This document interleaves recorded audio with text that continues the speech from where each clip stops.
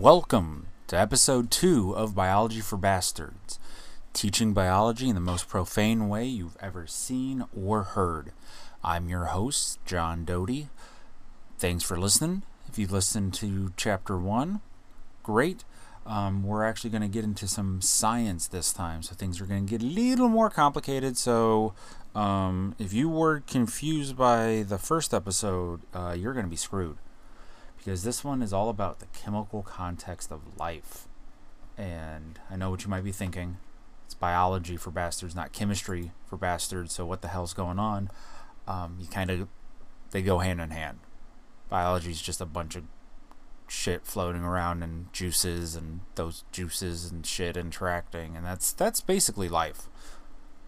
That's what we got to talk about. As always, a PowerPoint will be linked to in the show notes so you could follow along. And let's get going.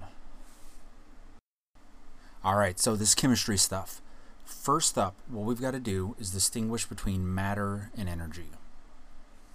Okay, so we've already talked about how life needs energy, but it's a little bit different in chemistry. And then matter is just shit. Matter shit is just stuff that takes up space. Has mass, takes up space, that's matter. Could be air, could be a liquid, could be a solid, whatever it is, that's matter. Pretty much everything we talk about in life is matter, so we don't have to deal with not matter in biology, which makes our life easy. But energy, we've got all these different types of energy. We've got potential, we've got kinetic, we've got sound, we've got light, we've got heat, we've got the stuff that you eat, all that fun stuff. That's all energy. Now, when we start going into detail about the different types of matter, we have atoms, which hopefully you know, protons, neutrons, electrons. Protons and neutrons in the middle, electrons on the outside.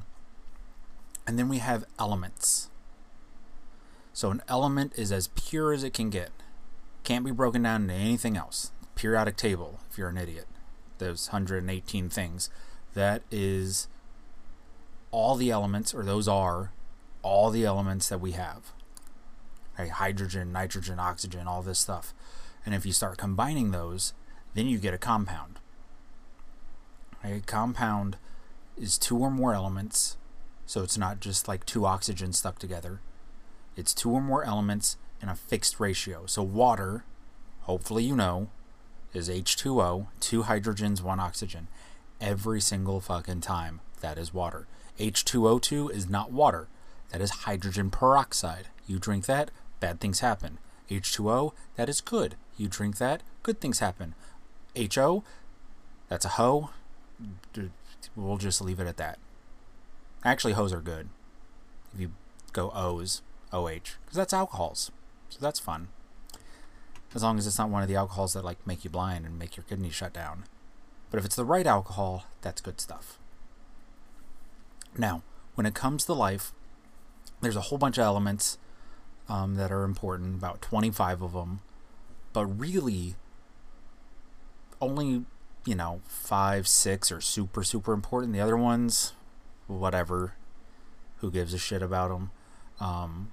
Things like boron, chromium, copper, iodine, tin, zinc, all that, who gives a fuck? What you do care about are your carbon, hydrogen, oxygen, nitrogen. Those are the big 4. And then sulfur and phosphorus. Potassium can hang out too. But really, I just remember SPONCH. SPONCH. Sulfur, phosphorus, oxygen, nitrogen, carbon, hydrogen. SPONCH. That makes up life. And those are the super, super, super important ones you can't do without. Now, I mentioned atoms already. Okay, protons, neutrons, electrons. That is as small as you can get and still be matter. Okay, everything in the fucking universe is nothing but protons, neutrons, and electrons arranged in some weird way that makes it into a person, into a table, into the air you breathe, all that stuff. Right? So, when you talk about atoms, you can have mass, you can have charges, you get atomic numbers, all that stuff. We're not going to go into too much detail because that's really straightforward. Mass is just your protons and neutrons. That's it. You add the two things together, that's your mass. The electrons don't count because they're too freaking tiny. Your atomic number, that is your number of protons. That's all it is. That's the number on the periodic table where it goes hydrogen 1, helium 2, blah, blah, blah, oxygen 8, carbon 6. That atomic number tells you how many protons. The symbols, whatever. Some are Latin, some have other meanings, some make a lot of sense. Whatever. This is biology, not fucking chemistry, so who gives a shit? If you want to know how I really feel about chemistry. Now, we do have these things called isotopes that pop up. And a lot of times you hear about them, and they're radioactive isotopes because they're used a lot in medicine. Or if there's like a nuclear disaster, you got to worry about the radioactive isotopes because you don't want to get cancer and die, which is bad. But I do recommend, off topic here, this is not an ad, but it is an ad. It's unpaid. I just really enjoyed it. The show Chernobyl on HBO, 4-part miniseries. Very, very, very good. Learn all about radioactive isotopes on that thing. Now, in order to be an isotope, you have to be the same type of atom. So you have the same atomic number, which means the same number of protons. But what makes you different is the number of neutrons. So your nucleus is bigger or smaller. Your mass is bigger or smaller. And there's a magic ratio where atoms like to have for protons and neutrons. And when you get too far away from that, that ratio is off. And they basically become unhappy with their body image and they want to change. And they change by throwing parts of themselves away. That's what radioactivity is. Just what exactly they're throwing out. So that's one type of energy. But what we're really going to talk about with some energy kind of coming on here is the capacity to cause change, because we really care about potential energy stored in chemical bonds. Now, you can have potential energy from a bunch of stuff. Climbing up a ladder gives you potential energy because you can just fall off the ladder easier than falling off the ground. Okay, so potential energy, as far as biology is concerned, is because of its structure. The energy stored in chemical bonds. Now, these bonds form when the valence electrons, so electrons on the very outside, when those electrons start to interact with each other. You can think of the atom as an M&M, and the candy shell is the very outside layer. That's what's going to interact with stuff. So you start getting different types of bonds forming when you start interacting different valence electrons, depending on some stuff that we're not going to get into. You can hear about, electron orbitals. Those are shit. I don't care about that. Take chemistry. But what is important is the very outside, the valence shell, has to have 8 electrons. That's its happy little number. It's totally full when it has 8. So that's what's going to determine whether or not bonds form, is whether or not they have those 8 valence electrons, whether they need to gain some electrons to get to 8, whether they can lose some electrons and get down to 8. It's kind of like a jawbreaker where it's layered. But that is what determines the bonds an atom can form, is what does it need to do to get to those 8 valence electrons. Now, when it comes to different bond types, there's a couple. There's ionic bonds, there's covalent bonds, there's metallic bonds, which we don't give a shit about because we're not robots, so we don't have metallic bonds in our body. So we really focus on two real types of bonds, covalent and ionic, and then two half bonds, we'll call them. They're like honorary bonds. They're just so fucking awesome that we call them bonds even though they're not bonds. And depending on who you talk to, if you argue with a chemist, they're going to talk about ionic bonds being a stronger bond, having more bond energy than a covalent bond. But life is nothing but solution. We're dissolved, we're shit dissolved in juices and all that stuff. Ionic bonds, when you put them in a solution, they break up. They disassociate. Covalent bonds don't. So in biology, most of the super strong bonds are actually going to be covalent bonds. So it's different from chemistry. But we don't give a shit about chemistry because biology is better. That's why it starts with a B. Chemistry, I can't think of a insulting word that starts with a C. Not cool. Whatever. Bonds. Covalent bonds. You share electrons. So you're trying to get those 8, but you're going to share them. So that's what we get with water. You have hydrogen sharing an electron with oxygen. You have the other hydrogen sharing another electron with the oxygen. That gives hydrogen their happy number, which they're special, they only want 2. And it gives oxygen their happy number. So everybody's happy. Everybody's good. Sometimes that sharing's not equal. So think of, covalent bonds as custody. Actually, just think of any chemical bonds as child custody. In covalent, you have joint custody. And sometimes you can have a nonpolar bond where things are shared equally. So both atoms have an equal share of the electrons. It can be found around one atom just as often as it's found around the other. Or you can have polar bonds. And this is what happens when it's unequal custody. Okay, it has to do with electronegativity, which just means an atom really freaking loves electrons and just like pulls the shit out of them and brings them over and holds them close and is very rude and stingy with them. Oxygen is very electronegative. But with this, one atom has more custody than the other. So it's more closely found to oxygen than it is to the hydrogen if we're talking about water. And when you do this, weird interactions can happen, and that's what we're going to get to after we talk about ionic bonds in just a second. But one last thing about covalent, so you can have single covalent where you're sharing 2 electrons. You can have double covalent where you're sharing 4 electrons. You can have very strong bonds and be a triple bond where you're sharing 6 electrons. That's what happens with nitrogen in the atmosphere, which is what makes nitrogen very unreactive. Here's a little side note, might blow the fuck out of your brains. Bags of chips, when you buy them, full of air, right? Wrong. Okay, it's full of nitrogen. Because if it was full of air, they'd be stale as soon as you open it.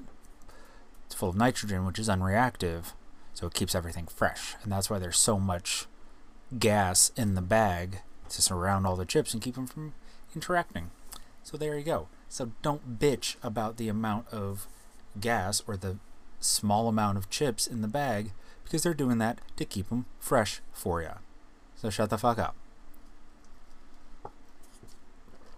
Alright, ionic bonds. Moving on. In custody, this is where one atom has full custody, the other one gave up parental rights. One atom gains electrons, the other completely loses it. And then they become positive and negative, depending on if they lose or gain electrons. If they lose the electron, they become positive. We call that a cation. And then if they gain electrons, they become negative. We call that anion. A-N-I-O-N for anion, cation, C-A-T-I-O-N. Okay? And like I said, these are typically very strong unless you put them in solution, and they do dissociate. So that's why we list them as weaker than the covalent bonds as far as biology is concerned. Now, the last 2 things we're going to talk about are just special types of interactions. They're not actually bonds. They're just preferences.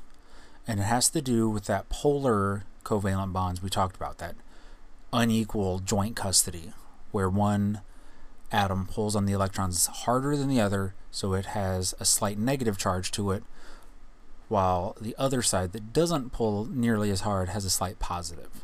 So with water, it's always our go-to example because we're just water. Okay, oxygen is slightly negative, hydrogen slightly positive. Now this can cause hydrogen bonds to form, which again, they're not actually bonds. We're not doing anything with the electrons, except we have areas that are slightly negative, kind of arranging and facing areas of slightly positive, or vice versa. Okay, so it's a preference. It would much rather look at the opposite sign than at the same sign.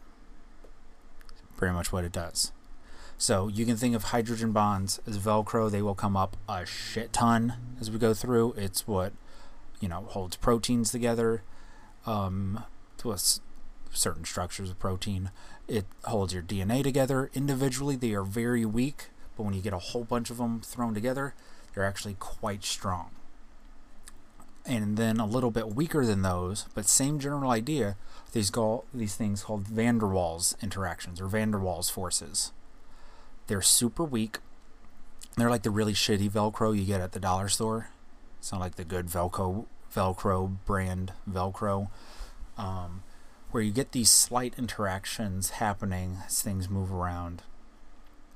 But it does, have some sort of power. It's how geckos stick to shit. They don't have sticky toes. They actually have hairs upon hairs upon hairs upon hairs on their toes that they interact molecularly to whatever they stick to. And that allows them to actually stick.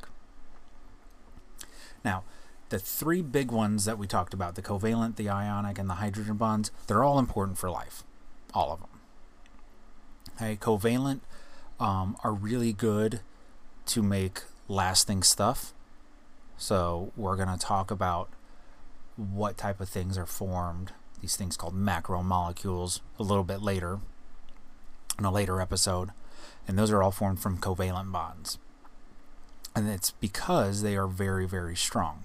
So you can kind of think of those as almost the permanent or the semi-permanent bonds happening in life.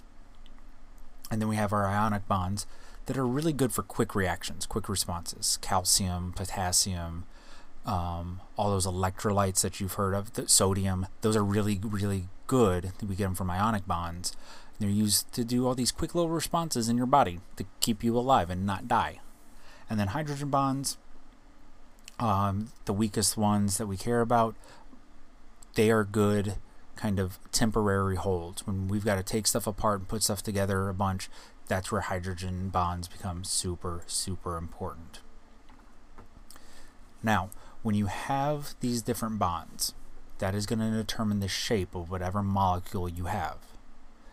Again, this is, we skipped the orbital stuff. We skipped a bunch of chemistry because it's too dry and boring. But the shape is super important because, as we will learn, shape determines function. You fuck with the shape, you fuck with the function. It's just simple as that. And if you have similar shapes, you can have similar functions, or you can mimic other things. That's how morphine and heroin kind of are related. Heroin mimics the stuff that gives you pain relief. And that's why apparently heroin feels really good. I don't suggest doing it. But it's a free world. Just, don't die. Also, don't do drugs. Drugs are bad, but I can't stop you from doing anything because you're a bastard, which is why you're listening. Okay. And then last but not least for today is how these bonds form. And they form through chemical reactions. Where we have things going in, those are called reactants. We have things coming out of them, those are the products. Sometimes we have reactions that are reversible, where it can go in or come out. It's the same thing, forward or backwards. Either one works. And when we do have these reversible reactions, we will have things called chemical equilibrium or dynamic equilibrium. this is where our reactions in both directions kind of cancel each other out. We have just as much happening in one direction as is happening in the other direction, and everything remains equal. So we're still making stuff in both directions. We're just making stuff at the same rate. So we are making food at the same rate that we're eating it. So you never gain, you never lose. Everything just kind of maintains the same. And with that, that's chapter 2. Chemistry. Done and done. So a little closing here. This has been Biology for Bastards, and I'm your host, John Doty. Really appreciate you listening. Please rate, subscribe, tell everybody you know about it. Spread the word. Let's get this thing going so I can quit my job and just do this forever. Our intro and outro music is Feeling Good by Purple Planet Music. It's a free song, so yay them. I just have to mention their name, which I did, so now I'm not illegal and all is good. So with that, thanks again for listening, and we'll hear from you next time.